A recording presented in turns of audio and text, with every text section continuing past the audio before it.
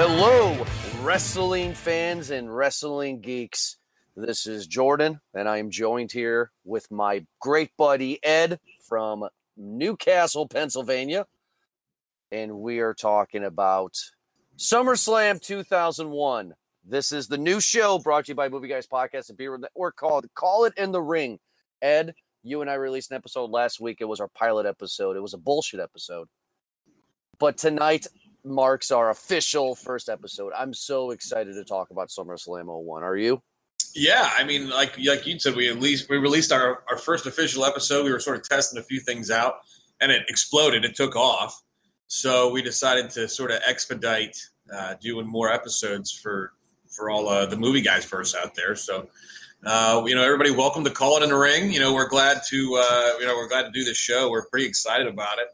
And, and Jordan, I had a lot of fun sort of reminiscing and catching up on rewatching all the events leading up to SummerSlam 2001, getting to rewatch things, Raw, SmackDown, getting to watch The Rock come back. I relived my childhood, or at least part of it, from doing some of the research for this.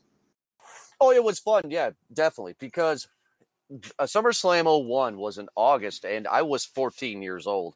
And it was my freshman year of high school. And just think, 1 month later, the towers will fall. Yeah, I know. I was thinking that same thing. Wrestling was at a different time before those towers fell. Yeah, like as I was watching it, like it sort of hit me like midway through the episode or the pay-per-view that this is August of 2001, and it's like it was just got me thinking of a lot of things, including like that was right before the world changed. Yes. Like nobody knew, nobody thought about it. And I was thinking, how many of those people got into the building without going through metal detectors? How the world was. And you and I are about the same age. I remember where I was for September 11th, but like, I was just thinking that like, that was right before the world flipped on its head. Exactly. And how free everything was, and the storylines and the things they were doing and the things they were saying that they couldn't get away with today. I miss some of that. Sure. Well, I was flipping on my head because this was at the time. This was the first, until the network came out recently, but this was the first and only pay-per-view that I was able to watch. This was the height of my wrestling fandom. I mean, I was a 14-year-old kid getting ready to go to high school for, freshman in high school. SummerSlam, August of 2001. This was it. This was the highlight for me, and also the death, because after this pay-per-view, I did not watch wrestling from 2001 until 2016. Wow. So why'd you walk away from the game, man? I don't know. Really, I would say the wrong answer would be I wanted to play sports and have sex with girls, and girls didn't like wrestling, or the girls that I liked didn't like wrestling. So I kind of just took a back burner on it. I didn't like Stone Cold at the time. I didn't like, because I started to watch wrestling in 1997 when I was 10.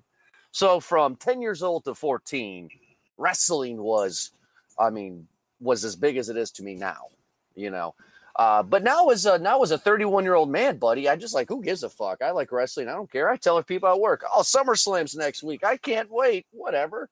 Fuck you guys. Wrestling's badass. You know what I mean? Mm-hmm. So it's just, yeah. But tonight we're talking about SummerSlam 2001. So a little brief history, not about the pay-per-view, but about what we are going to do for you, for you fans of the show.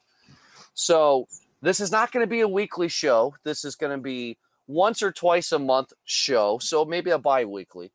And 1 week we're going to talk about a pay-per-view. 1 week we're going to talk about a wrestler. And another week we're going to talk about factions or debates or whatever. But how we're going to redo our pay-per-views is we're going to talk about all the Raws and SmackDown, the storylines leading up to those matches. And then when we get to the actual match card, talk about the matches, the storyline of the matches, And at the end of every match, we're going to give our 5-star rating because that's what they give in wrestling right now. Of course, 0 stars is a shit match and 5-star is a 5-star match. So we'll give our opinions about those matches. But let's talk about SummerSlam 2001. This will bring you back. Every pay-per-view has a theme song for WWE, and the theme song for this was Drowning Pool, Let the Bodies Hit the Floor. That was the theme song. And the sponsor was Chef Boyardee. And SummerSlam came out on August 19th of 2001 with attendance of 15,000 in the San Jose, California Venue Compact Center Arena. That was a mouthful. Well, you should be used to that by now. Yeah. One thing that I will say before we talk about Raw and SmackDown is, of course, the logo of SummerSlam. I really, really liked the old school style. I don't like the new one with the star now. But back in the day, they had a double S logo, with the big S being this green and the second S being blue.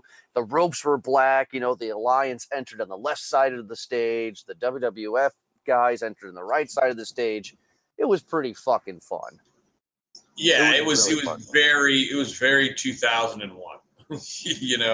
I remember the logo. I thought it was cool. I mean, just seeing it. Yeah. I mean, I don't know that I like or dislike it over modern or past ones, but it was something that it was different. WWE was in a transition phase at that time, and just sort of jumping right into it, including their transition was the fact that they had absorbed the 2 largest competitors to them at the time. A little backstory of the storylines, but also sort of fact. WCW was up for sale. Vince McMahon bought it, and the surprise to the world, the wrestling world, was they aired Raw and SmackDown live sort of simultaneously. They interacted with each other. Raw and Nitro. That's what did I say? SmackDown. Oh, my bad. So they and I remember back then, I was watching, I just so happened to be watching Nitro at the time, not knowing that it was up for sale. Cause I was a kid. I didn't know the backstory. Plus the internet wasn't a thing yet.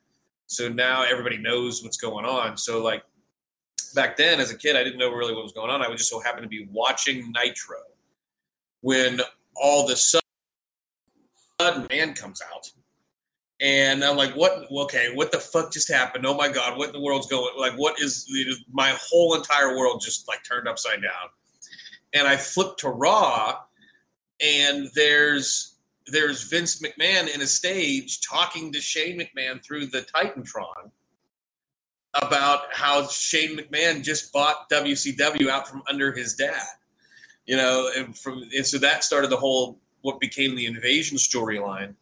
Obviously, we got through Invasion, where it's important to recognize that Stone Cold Steve Austin turned heel as the WWF champion. He turned to join the Alliance because, as a former member of WCW and ECW, he felt like he was being improperly utilized. He wasn't getting the challenges. At least that was the character. Wasn't getting the challenges he deserved, and wanted to be a part of something that was giving him challenges. So they had the in this pay-per-view, they had a WWE title match with Kurt Angle versus Stone Cold Steve Austin, a WCW championship match with The Rock versus Booker T, WWF tag team titles versus WCW tag team titles, Cruiserweight versus Light Heavyweight championship match.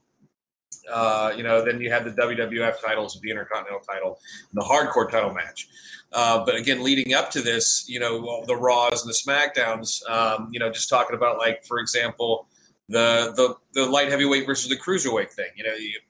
Tajiri came out as it was Tajiri. Him and William Regal came out, or who came in to fight William Regal? It was X-Pac or something, right? X-Pac come out. He wanted to fight William Regal, and Spike Dudley said, "I'll fight him for you." And then Tajiri comes out, and he gets the Cruiserweight championship, right? So it was just leading up to it. There was a big the big Invasion storyline was the culmination of it. Yeah, I mean, how can I segue into this? I found it was interesting when they did the titles because I mean, God, I'm sorry, this is terrible, but the best way I want to say it is that I never liked the light heavyweight title. I thought that was a really stupid title. And I never really dug the cruiserweight title either. But we'll get into that match later. But yeah, and they did away with that segment for a long time, only bringing it back recently with the 205 Live stuff. Which is not good either. Yeah, I mean, it's taken off literally in every single other type of wrestling, every single other brand except WWE. The cruiserweight division has always been a big part of other companies. I remember TNA; they had the X division where they put an extra rope up. It was an extra rope like 10 feet above the ring. They had an X division fight. So that stuff was cool. Yeah. Just done the right thing with it in WWE. I agree with that. The alliance angle was interesting, Ed. You're right. I mean, I was watching Raw that night when it happened.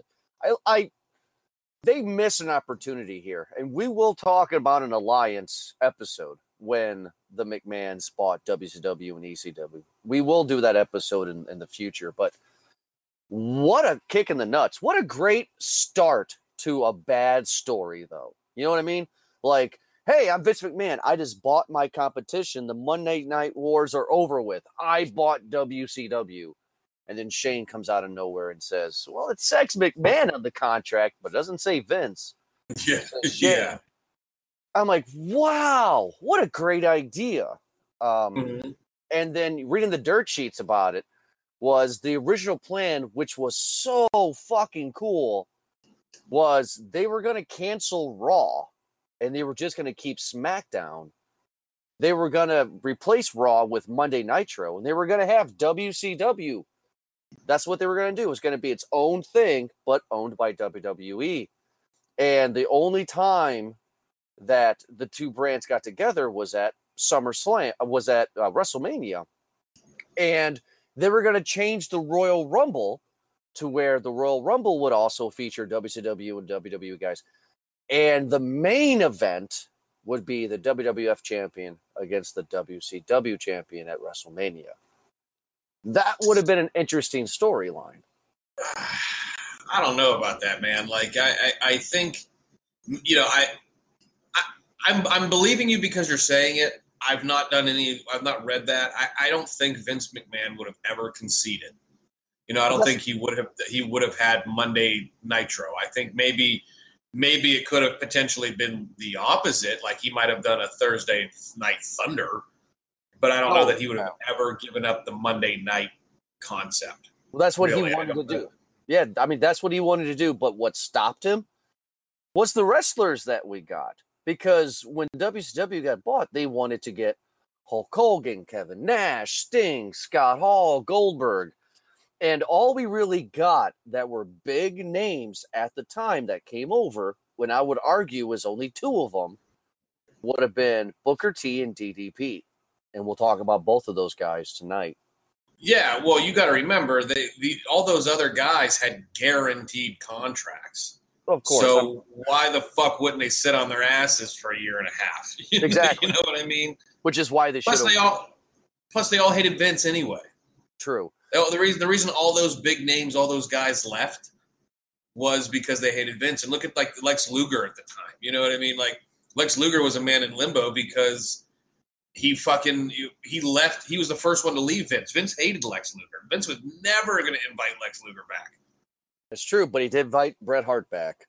Well, that's different. Well, let's talk about SummerSlam 2001. Let's talk about SummerSlam 2001. So the announcers for SummerSlam 2001 was good old JR representing WWF and Paul Heyman representing the Alliance. Now, I will argue, and I'm sure you will agree with me, that the greatest announcement team ever was good old JR and Jerry the King Lawler. Absolutely. But Paul Heyman, I thought, was a pretty good stand-in. I thought he did a good job in this pay-per-view. Paul Heyman is the best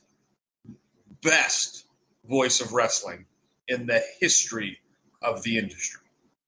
I don't just mean like the best announcer because he's fantastic. I don't just mean the best manager because he's fantastic. I don't just mean the best promoter because he's fantastic. He's literally all three of those things. He's the best in the history of professional wrestling. Prove me wrong. I mean, you can't. It's just impossible. I kind of can. Vince McMahon. I mean, well, no. Vince McMahon had more money. Vince McMahon's dad was very rich and had the largest wrestling promotion in the country given to him for $1. Remember that. First of all, he didn't have the greatest. First of all, he didn't have the biggest wrestling thing in the country. He had the biggest wrestling promotion in the area because the territories. Remember that's how, and then. But it was it's the New York territory. It was the largest, most important, biggest draw, bro. Like he. Don't get me wrong. Vince McMahon has done great things. Vince McMahon's been a brilliant businessman, but Vince McMahon's biggest problem has always been he fucking sucks at wrestling. A lot of he sucks at character development. He sucks at character development. You totally disagree. Vince McMahon created The Undertaker, created Stone Cold Steve Austin, The Rock, Triple H, Kane. Well, no. The era created those guys. No. These guys were able to create their own. They didn't have creative control the way they did in WCW. I was always a WWE guy. We've had that discussion. We've had that argument beforehand. But like WWE, the thing about the WWE is that it's always been a better business than any other wrestling promotion, any other wrestling territory. Vince McMahon, when he was out as one of the announcers selling his company, he's a great marketer, a great salesman. He sold what was happening very well. But the knowledge that Paul Heyman has about professional wrestling and the history of professional wrestling, and the ability to acknowledge the history of certain things while doing an episode, while announcing a live episode of Raw or SmackDown or whatever, or a pay-per-view, while being an announcer and being a better heel than anybody could have ever dreamed of. It's just, he was incredible. Now JR is like the most famous voice in all of professional wrestling history in terms of announcers. You know, when I think of like the voices of professional wrestling, I think of JR, I think of Gorilla Monsoon and Mean Gene Okerlund. Those are the three names that I think of. But I think, and hands down, I think Paul Heyman, who took a nothing organization, turned it, Eastern Championship, East Coast Championship Wrestling, or Eastern Championship, whatever it was. Eastern Championship Wrestling. Yeah, and turned it into the third largest promotion in the world, in the country, out of his basement. Well, yeah, forget about New Japan Pro Wrestling. But he did it all out of his basement and with his own money. There were times where the wrestlers and promoting guys couldn't get paid because they didn't have the money. They finally got theirs. They finally all got theirs because of this. The loyal guys, the guys like Tommy Dreamer, the quintessential ECW guy, Tommy Dreamer, who never got his break in WWE, right? Never he had other runs in certain ways. Al Snow, who was created by ECW, then took that thing that became the most famous thing, that head thing, took that to WWE. Guys who we're about to talk about Lance Storm. Okay, Lance Storm was a guy and a character that Paul Heyman created. Paul Heyman created Stone Cold Steve Austin. Paul Heyman created Rob Van Dam. Paul Heyman created Rhino and Chris Jericho. Right? I totally disagree with all that. Oh, you're absolutely wrong. But anyway. Well, before we get into, so without going on forever though, but there isn't something interesting about the history of SmackDown before we get into the first match of the night of SummerSlam. The last SmackDown before SummerSlam, I don't know if you noticed, but the stage changed. First of all, the apron is now gray instead of black around the ring. They have a new logo, And also, this is where the fist of the stage is present. Mhm. And they said, "Welcome to SmackDown. We are live." SmackDown was taped. So, SmackDown was taped other than certain times. So the SmackDown, which was a Thursday, before SummerSlam, which was that Sunday, was a new show, new logos, new stage, and it was live. That was cool to see because I was trying to remember when that change happened, and it was before SummerSlam. I didn't remember that. I mean, I caught it as I was watching it, but I didn't even think about it. You could not really. That was the historic thing that I had always remembered it being. I just never thought about. I noticed it, but I didn't even think about it. No, yeah, but I mean, like, that was huge because I rewound that SmackDown episode at least 2-3 times and watched it because I was so surprised with, oh my God, this is live. This is totally different. The stage is different, everything leading up to it. But all right, so let's get into the match card here. Let's get into the first match of the night. We had Lance Storm versus Edge for the Intercontinental title. Lance Storm was the champion. Let's be serious for a minute. As he says, Edge wins the title. I actually give this one a 2.5 star rating. Not a very good match. Not a good way to kick off SummerSlam. Well, I don't know that I agree with the 2.5 stars. I think this, realistically, looking back now at the two guys that we know as Edge and Lance Storm, I think this one should have been the best match on the card. Because Edge, this was just sort of the kickoff of his singles debut, or his singles matches. And Lance Storm, again, one of the greatest technical wrestlers of all time. I'm gonna refer you at some point. I know we're doing it. I'm doing it right now, but I want to refer you to basically anything Lance Storm and Dean Malenko on ECW, because the two of those guys were fantastic technical wrestlers. But I think the problem was that Edge and Lance Storm, they just didn't mesh well together. It was more desire than actuality. I didn't like the way the match ended. I think Christian coming out, and sort of almost accidentally costing Edge the match. That was dumb. It's typical 2000s and 90s WWE. Well, what's that kicking off, though, is because if you go back and watch into that match, though, I mean, one could argue that Christian deliberately speared Edge. And then after the match, when Edge in the little storyline was talking to his grandma on the phone, or Christian was, and she wanted to talk to Edge, that is the kickoff of the Edge versus Christian rivalry that will take place later on. Mm-hmm. But no, I did not like the way the match ended either. I mean, when I think of WWE, I think of three things. When somebody says, "Oh, you're a fan of WWE," I think of WrestleMania, I think of Royal Rumble, and I think of SummerSlam. Because SummerSlam, they've always advertised it as being the party of the summer and also the second biggest show after WrestleMania. Mm-hmm. You got to start off with a bang. Like this year, this past WrestleMania, just a few months ago, the kickoff match was an Intercontinental title match against The Miz, Seth Rollins, and Finn Balor. Those three had a good match. Mm-hmm. Why the fuck would you kick off SummerSlam with these two? With Edge, Edge was the best when he was the rated R superstar Edge. This guy was still Brood, still Edge and Christian.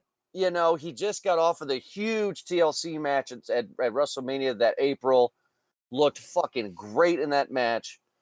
But this match was just not nothing for me. It was a 2.5. I mean, Ed, what would you give this?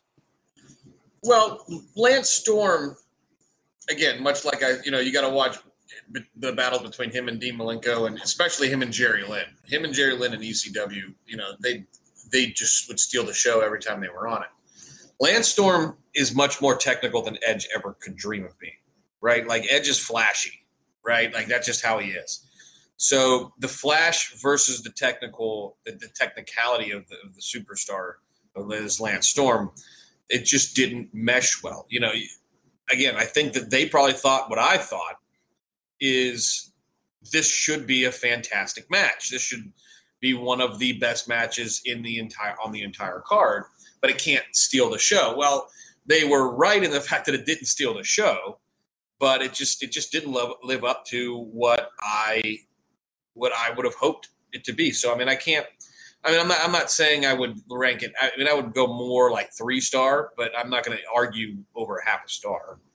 Well, that's the thing too, is I think that Vince McMahon, which you've said before, has some great moments, also has some shitty moments. Lance Storm's character at that point in time in SummerSlam in 2001 was serious, crew cut kind of guy. If I could be serious for a minute, kind of guy. And Edge is party, let's have fun, and I would argue that Vince McMahon was like, let's put the serious guy against the partier. That's what I predict what happened back and then. It's not a very good way to open up SummerSlam. Just not a great storyline. We watched the Raws and we watched the SmackDowns leading up to this, and there was barely no storyline at all between these two. So I was not invested at all. But, yeah, it was Edge ran out while him and Christian were having a match, and he pulled his pants down to show his Power Ranger underwear. Like that was the rivalry. That was it. Yeah. Another match that I did not like was the second match, where we got the Dudley Boys and Test versus the APA and Spike Dudley. Now, the Dudley Boys actually win this match, and I'd give this match a 2-star rating. This is just a terrible match. Yeah, I think this was another thing where the WWF was trying to steal some of the ECW muster, right? Like anything involving the Dudleys and Spike in ECW was incredible. Like one of my greatest things that I ever remember seeing was when Spike Dudley and New Jack they jumped off literally jumped off the second story of the arena on the tables together against the Dudleys. Yeah. Yeah, like that was one of the quintessential ECW things. So the WWF, in their infinite wisdom, again, this helps sort of back up my argument, is that they're not able to recapture what was ECW. And that's what they're trying to do, because Spike Dudley was like the cousin to the Dudley Boys, right? Like he was one of the little brothers or little cousins or something. I don't remember what the story was. But in real life, the dude was a 3rd grade teacher who his kids dared him to join professional wrestling because he loved it, right? He would always talk about it. So his kids dared him to do it. He did it. And, he was just a little dude. Like, he's a dude no larger than me. But he had a heart. Like, that was his character. And so the APA was protecting him against the Dudleys. And the APA was a great stable that sort of didn't do very well in the limelight for a lot of reasons. Obviously, Ron Simmons and JBL in the APA later on. JBL went on to have a fantastic career later on. Ron Simmons was sort of at the end of his, and Test just randomly thrown in there, which for no reason whatsoever. Well, actually, I wanted to ask you about Test, because I know the guy who played the character Test is now unfortunately passed away. Mm-hmm. But what happened to Test? And I'm sure we'll talk about this in grave detail in one of our segments in future episodes. But in 1999-2000, Test was Vince McMahon's boy. Test was the storyline was Test was dating Stephanie McMahon, right? And they had a wedding ceremony. Yeah, and Triple H got her drunk and married her in Vegas. Mm-hmm. I mean, Test was Vince's boy at that point in time, and I just find it interesting that this guy 2 years prior, or even a year prior, year and a half, was dating the boss's daughter, not in real life, of course, had a wedding. He was everything Vince McMahon wants a wrestler to be, a big, tall, good-looking guy. And now he has jumped ship, and he's now part of the Alliance, and he's with the Dudley Boys against the APA, which it just doesn't mesh well. It just doesn't mesh. There was really, you had one table, and that was at the end. And anytime the Dudley Boys are on screen, you got to see tables. You got to see the 3D. You got to see what's up. You got to see that shit. And all I got was one table. Not very interesting. I'm not a fan. What would you give the rating of this match? You know what? I can't disagree with you. I would say it's a 2-star match as well. I mean, it didn't. Another thing that didn't live up to the hype. I think we're gonna have a lot of that throughout this review, because there were things that worked in other companies that once they got to WWE didn't work anymore. And this is one of those things. Like the Dudleys were able to find success later on in different ways. They found success with Edge, Christian, and Matt and Jeff Hardy with the TLC matches. Right, yeah. They were able to have some of the greatest tag matches of all time. But, with their first, they were already in the WWE at the time, right? They had already been in the company. Yeah, they were in 2000. Yeah, and so once that started, once this Alliance thing started, of course they went to the Alliance side because they were ECW guys, which is weird because Spike was not yet in the company, I don't think, or maybe he was. I might be misremembering it. But he, again, this was just one of those things that just didn't work. Didn't work for me, and it was rushed because the pay-per-views back then were too filled with other things. Mm-hmm. And the storylines that they were trying to get to were too big to fill in other things. So again, this one just sort of was off the, was underwhelming to me. The same with what would become the next match, the champion versus champion, the cruiserweight versus the light heavyweight title. Yeah, we got to talk about that in a second, real quick. But I do want to interrupt you because I want to tell you this fun little story about APA and me. So remember, I said I watched wrestling from 97, 98 to 2001, right? After SummerSlam, I was so hyped about wrestling at that time in 2001. My mom finally broke down and said that she would buy SummerSlam as the pay-per-view for me to watch, but I had to pay her back by mowing lawns or whatever, right? Mm-hmm. Now, the last time I knew of JBL, I didn't know him as JBL. I just knew the guy as the big white guy who did the clothesline from hell in the APA. Mm-hmm. Mm-hmm. But then just 2 years ago, when I get access to the network and I start watching shit, all of a sudden the big guy from the APA who smoked cigars and drank beer with, well, at the time was Farouk, you know what I mean? He's now this Texas billionaire. And he has a short haircut, and like my mind was completely fucking blown.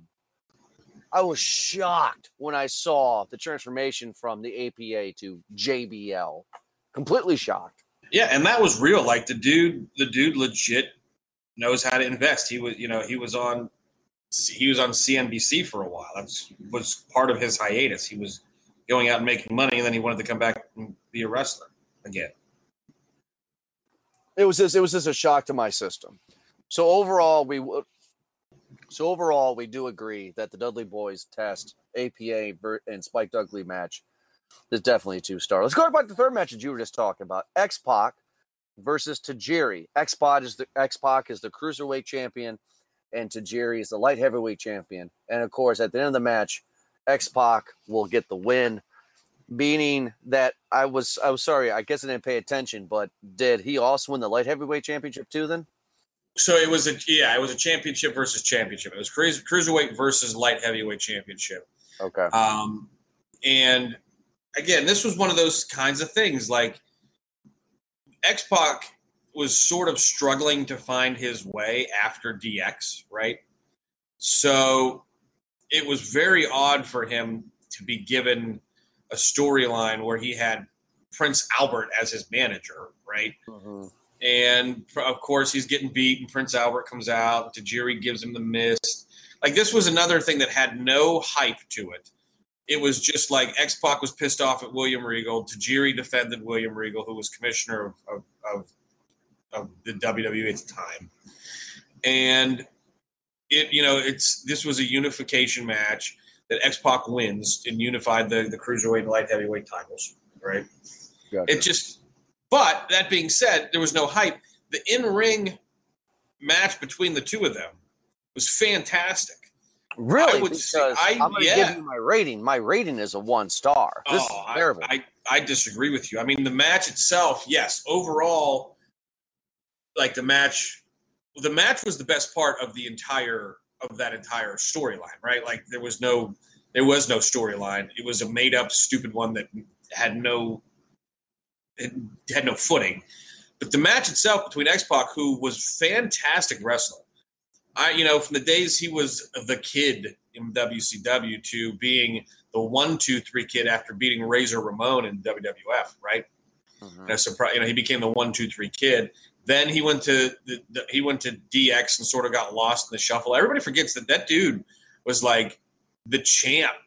And he was a champion at like 19, 20 years old. Yeah, but he also jumped around though because after he was the 1-2-3 kid, he went over to WCW. He was a part of NWO. Then he left NWO and he came back over to WWE in 1999 and became part of DX. I mean, right? He was a fucking floater. He was, but it's because he also had a lot of personal problems. But he left just like everybody else left. He left to chase the money because Vince wasn't paying these guys, and Eric Bischoff and Ted Turner were. So that's why that they left. And when he came back, he sort of found the most fame he'd ever had in DX. And it just so happened to be one of those things that, like, the match was a great match between the two of them, but nothing else held. Nothing stuck. It was nobody cared about the cruiserweight / light heavyweight division at the time. And it was between Tajiri, and people didn't really care about X-Pac or no X-Pac. And it was just something that got lost in the shuffle because nobody cared about the match going in. A great match happened when I think I'd call it a 3.5 star match between just the match.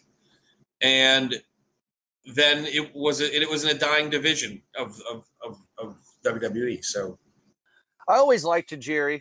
I remember Tajiri because his claim to fame was the mist. He had different colored mist. It was always fun. It's actually fun seeing it now as a grown adult because, X-Pac knocks down Tajiri towards the end of the match. Tajiri rolls around. Clearly, he is rolling around because he's putting the mist in his mouth. Mm-hmm. I always found that fun. But I just didn't like the match. So far, I mean, SummerSlam 01 was just... I mean, the first match I gave it a 2.5. Second match I gave it 2. This one I'm giving it a 1. Just not kicking off well for me. But what does kick off well for me, though, is the fourth match, which is Chris Jericho versus Rhino. Jericho will win by submission. Ed, I give this one a 3.5. No, I disagree with that. I mean, Chris Jericho is realistically one of the greatest wrestlers of all time. But this storyline, again, this is another flat storyline. It's the whole what happened is that Chris Jericho made fun of Stephanie McMahon for getting a boob job. Mm-hmm. She owns, according to the storyline, she owns ECW, Rhino being the quintessential ECW guy, especially the one ECW guy who's actually on the card as an ECW guy. And Chris Jericho spent a lot of time in ECW. They even mentioned that Chris Jericho's never been able to beat Rhino. Well, you got to remember, Rhino's character was much more aggressive and much more vicious in ECW than it was in WWE. ECW Goldberg. To a certain degree, yeah. I mean, you're saying that because of the spear, but Rhino would spear people because of the animalistic attitude, the short matches, the brute force. Yeah, I can see. Yeah. Right, and again, another character that has outlived a lot of other things that was created by Paul Heyman. Just putting that out there, because Rhino is still Rhino today.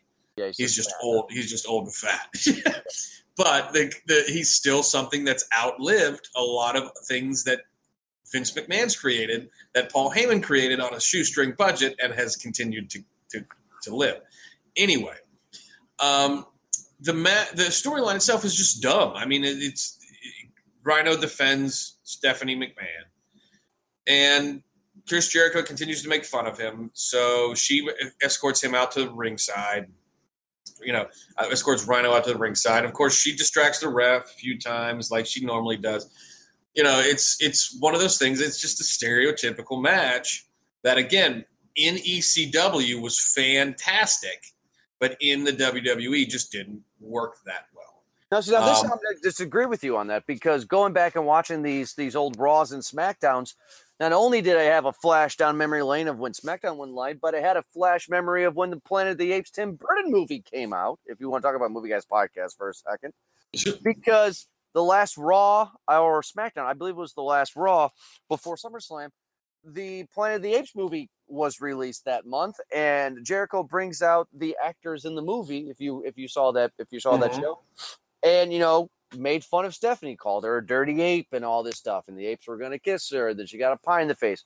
I loved the storyline because this is the fourth card in the match, and now we got a storyline. I got something I'm invested in. I got something that I care about, because Jericho doesn't like Stephanie because she got a boob job, which I'm not complaining because those titties are nice. However, though, she has Rhino defending her, and I just think it's great. I mean, it ends with Jericho planning a beautiful kiss on Stephanie. She hates it, and then Jericho finally gets the Walls of Jericho. But then Rhino also puts the Walls of Jericho on him as well. It was just a fun match to see what Stephanie would do. That's what I liked it, because I liked Chris Jericho just hating her for no reason. It was fun, and that's what I was lacking so far.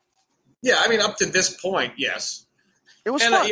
And up to this point, I mean, I think still up to this point, the X-Pac Tajiri match, I'm just talking the match, not the storyline, was the best thus far. I would actually say this is probably a 2.5, 2-star match for me. It could have been much better. It should have been much better. It was just, again, it was another thing that was rushed because the final two matches were going to take forever. So they had to take these matches home pretty quick. No, I totally agree with it. They had to take the matches home, but I at least had a storyline. Fourth match on the card, I had a storyline. I watched the episodes previous to it. It was nice to see a storyline. But the fifth match on the card is very interesting. It was Rob Van Dam versus Jeff Hardy for the hardcore title. Jeff Hardy was the champion at the time. And it was the first ever hardcore ladder match. Of course, RVD gets the win. And I give this match a 4-star rating. This was damn good. Yeah, it was a good match. Anytime you put Rob Van Dam in something and you give Jeff Hardy a ladder, magic is about to happen. Mm-hmm. It wasn't the best match of either of their careers, but I would argue to say that it might even be the best match on the card in total. It was, I don't know about best right now, but it was exciting as shit. Yeah. Jeff Hardy's great at selling the fall, right? Like, he's the absolute best at falling awkwardly, but not dying. Like Jeff Hardy would fall flat on his head and you're like, onto concrete. You're like, oh my God, he's definitely dead. And he pops right up when he needs to do his thing. RVD won the match. He kicked Jeff Hardy off the ladder. There was a botched move in it. I want to point that out where Jeff Hardy was swinging from the whatever you call it, the harness, and RVD tried to do one of his famous sort of swinging leg kicks and missed and whiffed. That was kind of funny to watch. But again, this was probably one of the best matches on the card, if not the best match. And I would say that I think it turned out for the best because RVD, that's who he was. He was Mr. ECW, Mr. Pay-Per-View, Mr. Monday Night.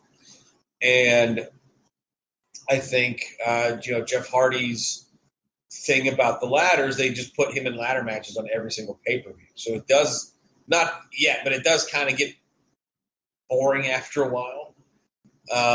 You know what I mean? But again, Rob Van Dam and Jeff Hardy, they put on a great show together. It's unfortunate that they never really had much of a rivalry. I would have liked to see more between them, but at the same time, this match did it for me. I mean, I would say, I don't know if I'd go so high as to say a 4, but definitely a 3.5 at worst. Okay. Well, I do not agree with you on that one. I mean, like, definitely a 4 for me. I mean, this match was great. I was waiting at the edge of my seat. When are they going to get the ladder? Who's going to get the ladder? What's going to happen? It's fun. It was a fun match, and it got me re-energized. I had a great match with Chris Jericho and Rhino. The 5th match is RVD with Jeff Hardy for the hardcore title. That was great. But then I went down the spiral again, and we got Kane and The Undertaker versus DDP, and who better than Kanyon in a steel cage match. And the winner, of course, was Undertaker and Kane. Ed, this is a 0 star. This is the worst match on the card. This is terrible. I mean, this was the best storyline leading up to it. The problem is that, you know what I mean? Like, first of all, Chris Kanyon in his own right, God rest his soul, and unfortunately he committed suicide because he had a lot of problems. And he was gay. And so he had a lot of things. He was hiding that his whole career, that he was a homosexual. And so kudos to him for finally coming out, but at the same time, he was so depressed that he did kill himself. But he had a great career. So, it's just unfortunate that he took his own life. So with that being said, I don't know if it's a 0. I mean, you can't put The Undertaker in a match and call it a 0. You can't put DDP in a match and call it 0. Those are 2 of the best wrestlers of all time. DDP, unfortunately, was a lot older by the time he got to SummerSlam. What was he, in his 40s? You know what I mean? I don't know exactly how old he was, but he got started really late. And this was the storyline for DDP was just way off what he was. You know what I mean? DDP was a great character in WCW. And again, WWE didn't know what to do with him because they couldn't give him his WCW storylines. He was a great sort of half heel, half face, right? He just went total heel. They turned him into a stalker. He stalked The Undertaker's wife. And of course, the Brothers of Destruction, Kane and Undertaker, come out with their Limp Bizkit theme songs. And no, not yet. Not yet. They didn't have it yet? No. Well, I just keep thinking. I think of them and Roll It by Limp Bizkit. But I don't know. Again, I don't know about a 0, but this match was designed for The Undertaker to eat DDP alive, and that's exactly what happened. If you watch, there are points in the match where Kane's just sort of sitting back in the turnbuckle, just letting things happen. Exactly. Because, it wasn't a great match. It was probably one of the least enjoyable matches on the card. But I can't give anything with The Undertaker or DDP a 0. I mean, I'd call it like a 1.5 to 2 star match. Well, see, now this is probably the point of the episode where we're going to throw some fisticuffs here. Because you can give Undertaker and DDP a 0. It was this match. I mean, Vince McMahon, I don't love the fucking guy. I don't worship Vince McMahon. The guy's made a lot of mistakes, and point proven, mistake is DDP. I mean, go back and watch some of the old Nitros and Thunder and also the pay-per-views from WCW. DDP was a babyface. He was a guy that wrestling fans liked. He was a guy that came out. People really didn't know who he was. He had a little bit of a gimmick. And eventually he did some great things to win the fucking crowd over. Mm-hmm. And then when they get bought out and they get DDP and Booker T, both guys were baby faces. I mean, DDP was not a heel when they got bought. He was beloved. He was in Starrcade a year prior, going against Goldberg. The guy was good. And then Vince McMahon says, "All right, you're gonna shave your head and we're going to have you stalk the Undertaker's wife. Like, really? Because at the time, I went back a little further in history, and there was a point in early 2001 when Undertaker changed the Undertaker and became, Dead Man Inc. and all that shit. The Biker Taker. You know what I mean? Mm-hmm. And he had his line, and his famous line was, "I'm going to make you famous." And that's what started this whole storyline with DDP and Undertaker was, I want Undertaker to make me famous. Like, come on. This is bullshit. I mean, come on. Who wrote this shit? This is terrible. This sounds like a Vince Russo kind of storyline. Maybe it wasn't, but it's terrible.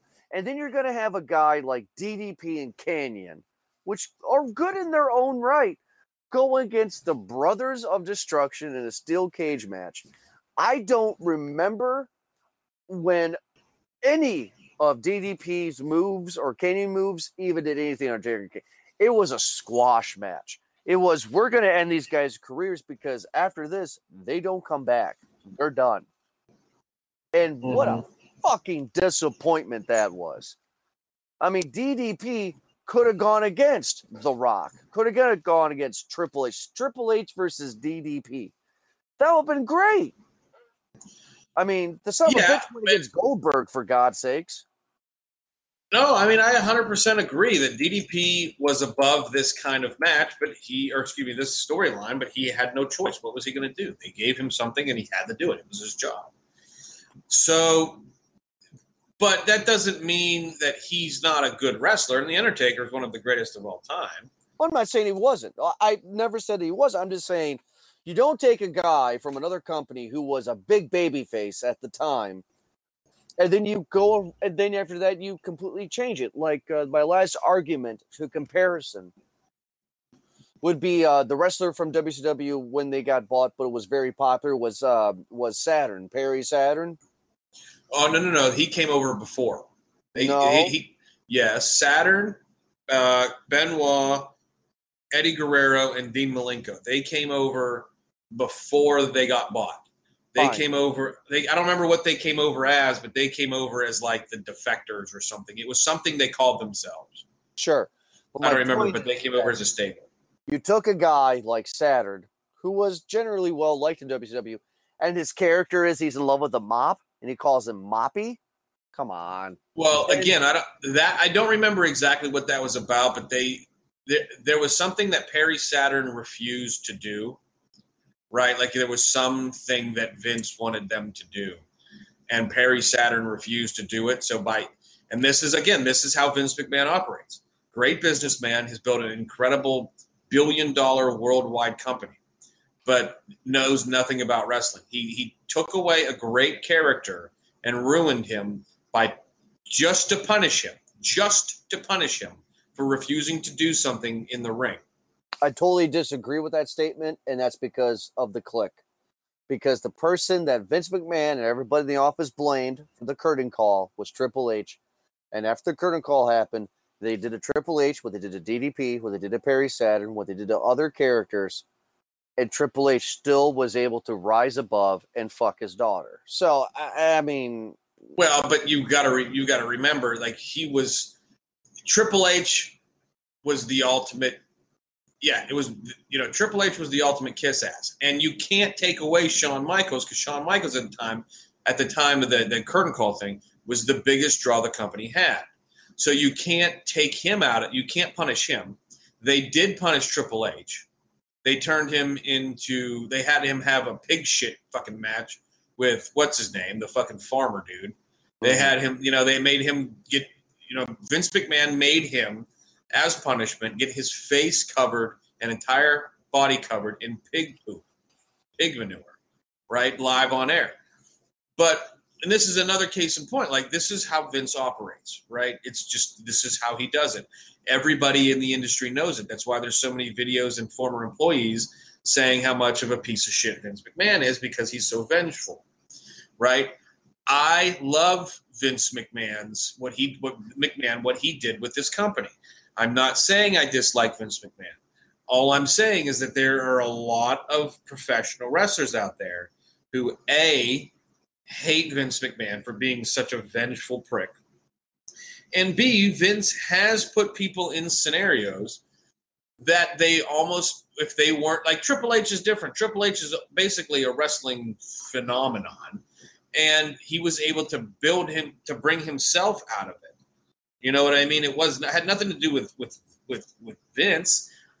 Triple H put on great matches and did what was needed. He needed to do to play the game politically in the back. All right. And then eventually he got he got the ultimate fuck you back by marrying the boss's daughter and taking the company over. And giving her 2-3 kids and impregnating her. So good for him. Right, yeah. So like what's Vince gonna do? Vince gonna let his son-in-law fucking be the guy who continuously has matches where he is thrown in pig poop? No. Yeah. But Vince McMahon also remember, Vince McMahon punished Owen Hart for refusing to grab Goldust's junk on live television and turned him back into the Bluebird, whatever the hell his fucking thing was. It ultimately killed him. You can't blame Vince McMahon for that. That's bullshit. I'm just saying that because Owen Hart refused to grab Goldberg's penis on live television. Goldust. Oh, that's what I meant. Because Owen Hart refused to grab Goldust's penis on live television. Vince McMahon turned him back into that character. Mm-hmm. And in that character, he had to come down from the rafters, and he ultimately died because of it. I'm not saying it's Vince McMahon's fault. I'm not saying Vince McMahon murdered him. But I'm saying that a result of refusing an outrageous request by Vince McMahon, a result of the chain of events ended in Owen Hart's death. All right. Well, I'm not going to continue down that trade. Let's talk about the 7th match on the card. The match which I feel should have been the main event. I do not agree with these two matches at the end, but it was Kurt Angle versus Stone Cold. Stone Cold was the WWF champion, and he was representing the Alliance. The winner ultimately was Stone Cold, and the rivalry between Kurt Angle and Stone Cold started in the Invasion pay-per-view in July, a month prior, when Stone Cold turned heel, and now he was a part of WCW.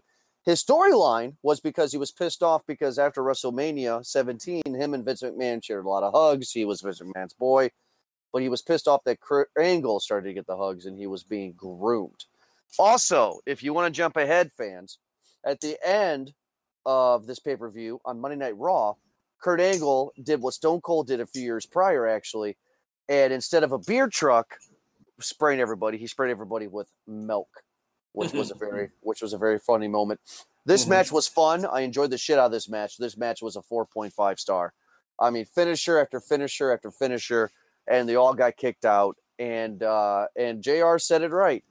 Stone Cold could not beat Kurt Angle if it wasn't for that fucking WCW referee that everybody hated. I forget his name. Well, technically, Kurt Angle won the match. It because does, he didn't leave with the title because Stone Cold disqualified himself. That was a good match. Yeah, I agree. I mean, it was a good match. It was a very good match. I think a lot of you got to remember Kurt Angle was on the upward swing of his career, and it's funny now going back and listening to his theme song while he comes out and not hearing the "You Suck" chants. Yeah, it's like thinking, or when Stone Cold's talking to somebody and they don't say "what" every 10 seconds, the crowd doesn't scream "what." You know, it's funny. They're starting to, but it's not quite there yet. But Stone Cold Steve Austin, you got to remember, is at the end of his career. He's slowly started. He does have more time. I'm not saying he doesn't have. He put in a significant more amount of time, but he's winding down towards the end of his career. Sure. Kurt Angle's on the way up. And I don't like the fact that Stone Cold's the bad guy, but it is what it is, blah, blah, blah. They needed a bad guy. They needed to have some big name from the WWE turn to WCW. I think it's ironic that they pick Stone Cold Steve Austin because Paul Heyman created what is known as Stone Cold Steve Austin through his hatred of WCW, but that's neither here nor there. So Stone Cold, he goes through this match. It's a great match, probably the best on the card. It ended up being that way. I think I agree with you. I like this match better than the Rock Booker T match. The only thing is I just hate seeing Stone Cold Steve Austin as the bad guy, because that I just don't see him. He just doesn't play a very good heel. The way like Hogan played a great heel, like he was the greatest face of all time, and then he turns bad, like then he becomes a great heel, right? Stone Cold never played a good heel. He didn't play a good one when he was stunning Steve Austin. He didn't play a good heel when he had the $1 million title. It was only when he started to become like that heel that everybody loved that people liked him. He just plays that guy better than he plays this guy. That's my only gripe. But again, it has nothing to do with the match. The match was fantastic. I don't know that it's 4.5. I would more lean towards the 3.5, 4. But that doesn't mean that it's not a great match. No, it was a great match. I actually really liked, and shows my hand, I guess, a little bit of it. But I really like Kurt Angle's outfit. He never wore that outfit again, but he came out with his blue. His blue spandex, if you want to call it, but one side was like a chest plate, and it was the American flag. The other side was this gold metal plate. It was really cool to see. Kurt Angle bled in this match, and it was finisher after finisher after finisher. Stone Cold took out 3 WWE referees before the WCW heel referee, which again the name escapes me, comes out and says, "You know what, Stone Cold, you lose, but because you have the championship, you have the champion advantage. You still get the title." And Kurt Angle wins. But Stone Cold wins ultimately because Kurt Angle does not get the title. However, though, this would have been Kurt Angle's second championship win. It would have been. His first championship win was against The Rock at No Mercy on October 22nd in 2000, and that was his first WWF title. But then Kurt Angle also defeated Stone Cold Steve Austin at Unforgiven, which was next month's pay-per-view in September. And that was his second WWF title. So yeah, and they only had the WCW title for like 2 more pay-per-views. It was Unforgiven, and then whatever it was, they had 1 more, and then it became the unified champion. It was just the World Heavyweight Championship. Yeah, I don't remember what it was. I don't remember what they called it. I know it wasn't the Undisputed. That's later on, but that it was something, or it did become the Undisputed title. Eventually it did, but after this, it was the World Heavyweight Championship. Okay. So great match. Really liked it. I loved the Kurt Angle versus Stone Cold rivalry. I really wish that continued even more. It was a fun rivalry, and they were both really good in the ring. They told a good story. Agreed. The main event of the night, though, the last match on the card was Booker T and The Rock for the WCW World Heavyweight title. The Rock wins the WCW title. I give this one a 3. It wasn't great, but it was fun to see Booker T and The Rock go against each other. Now, case in point, we talked about movies once already with Planet of the Apes, but we're talking movies again. After WrestleMania 17, The Rock went away. He did a Scorpion King movie. He comes back just in time for SummerSlam, and he does this famous line of, when Booker T comes out, "Who in the blue hell are you?" And Booker T is becoming like DDP in a way. He becomes a stalker, but not really, by completely copying The Rock. Instead, he calls himself the Bookend, and what was it? The Book Bottom or whatever. No, that was it. The Bookend. That was the movie. The Bookend. The Bookend. Okay. And all these fun stuff. He was the most electrifying man. Blah blah. It was fun to see the two go head to head. But ultimately, seeing The Rock lifting that WCW title, left a bad taste in my mouth. I feel Booker T should have won that match. Booker T definitely should have won that match, because The Rock doesn't need to be the WCW champion.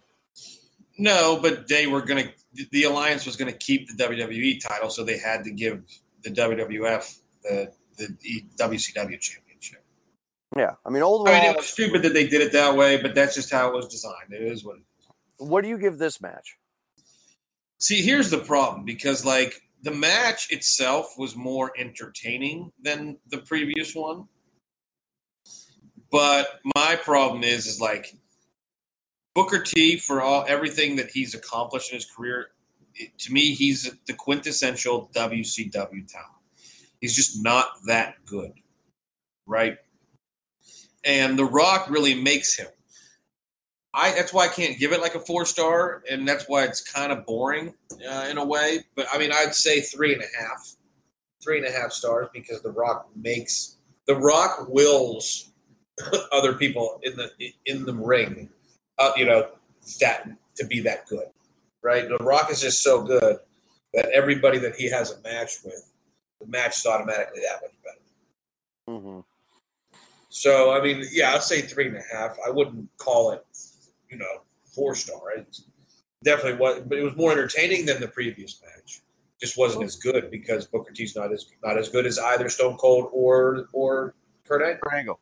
No, I agree. I mean, I don't got much to say about the main event because I would have rather Stone Cold and Kurt Angle. I thought they were bigger stars at the time. The Rock was a big Hollywood star, came back from doing, The Scorpion King or The Mummy Returns, I'm sorry. But still, though, at that time, it was Stone Cold and Kurt Angle. I thought they were the big ones. That's how it should have ended. I agree, but because they knew they were going to end the match on a DQ, the way they knew they were going to end it the way they did, they had to end it on like a high note for WWE. So that's just why it was switched that way. I will agree with you on that. Well, this is the part of our pay-per-view show where we give our overall pay-per-view star rating. And looking back at all the matches, looking through all the ratings with it, talking with you about it, I feel this pay-per-view deserves a 2.5. It wasn't great. The Rock and Booker T match, like we said before, was fun, but it wasn't anything really great for SummerSlam. But it's some good matches, the Kurt Angle Rhino match and also the RVD match with Jeff Hardy. You had some good matches, but you also had some stinkers. I remembered really loving this pay-per-view when it first came out because it was the first pay-per-view that I was allowed to watch because of the money. But looking back at it now, it wasn't as good as I remembered it. So, yeah, definitely a 2.5 star. Not that great. Ed, how about you? What do you give the SummerSlam 2001 pay-per-view? I 100% agree with the 2.5 stars. I mean, there's so many things there are so many things that could have been, and the problem is that they didn't get the guys that really would have made the invasion angle work until a year and a half later. And then in a year and a half, we get the return of the New World Order. So that's really when the invasion angle actually sort of worked, even though it was no longer the invasion angle. I agree with that. The matches here, the stories behind them were light, less a couple of things. Very, very, very light. In terms of I didn't care about really any of the stories going into this thing. I agree. I think some of the matches were great. The rest were it was boring. So it's great to reminisce. I agree with the 2.5 stars. It's great to reminisce. It's great to look back, and it's great for us to sort of be able to look back with the knowledge and the understanding of where we are today and how we got to where this was. I just, it's just one of those things that it's a SummerSlam that doesn't live up to what SummerSlam should have been. I mean, we had Royal Rumbles that weren't as good as they could have been. We had WrestleManias that weren't as good as they could have been. And, that just is what it is. It happens. But then again, at SummerSlam, a lot of times you get blown away with some fantastic things that happen. And you get blown away at WrestleMania. So it's like it comes around, and then if you remember a couple of years later, there's some big things that happened at SummerSlam that like were huge events. Sure. So you do get some great. They do redeem themselves in a couple of years, but yeah, I mean overall, again, 2.5 stars, and I just wish the execution would have been what the hype was. I would agree with that. There was some hype with it, but not to the extent that I wanted. But this was a good way to, I guess, continue to tell this so-called invasion storyline. But for everybody who's listening out there in the Movie Guys verse, Ed and I want to say thank you. Ed and I talk about wrestling a lot. We talk about wrestling all the time. And finally, because of Movie Guys Podcast and the B-Roll Network, and because of you, the fans out of Movie Guys Verse, we're able to actually put our thoughts and our discussions in audio form so you can listen to what we talk about on a daily basis behind closed doors anyway. So thank you. And I know Ed feels the same way. But if you want to check out just not calling in the ring, you want to check out other episodes, check out movieguyspodcast.com. Also check out movieguyspodcast.podbean.com. Find us on Twitter, which is at Movie Guys Pod. You can also find us on Facebook, Movie Guys Podcast, on iTunes, Movie Guys Podcast. And of course, just like always, on iTunes, on iHeartRadio, Movie Guys Podcast, and Spotify, Movie Guys Podcast. We're everywhere. So, but Ed, thank you so much for joining me for this episode of SummerSlam 2001 for Call It in the Ring. And stay tuned, fans, to our Twitter feed at Movie Guys Pod, because we'll be announcing our next episode in the future and when that one will be released. So thank you so much, Ed. Everybody, have a good night.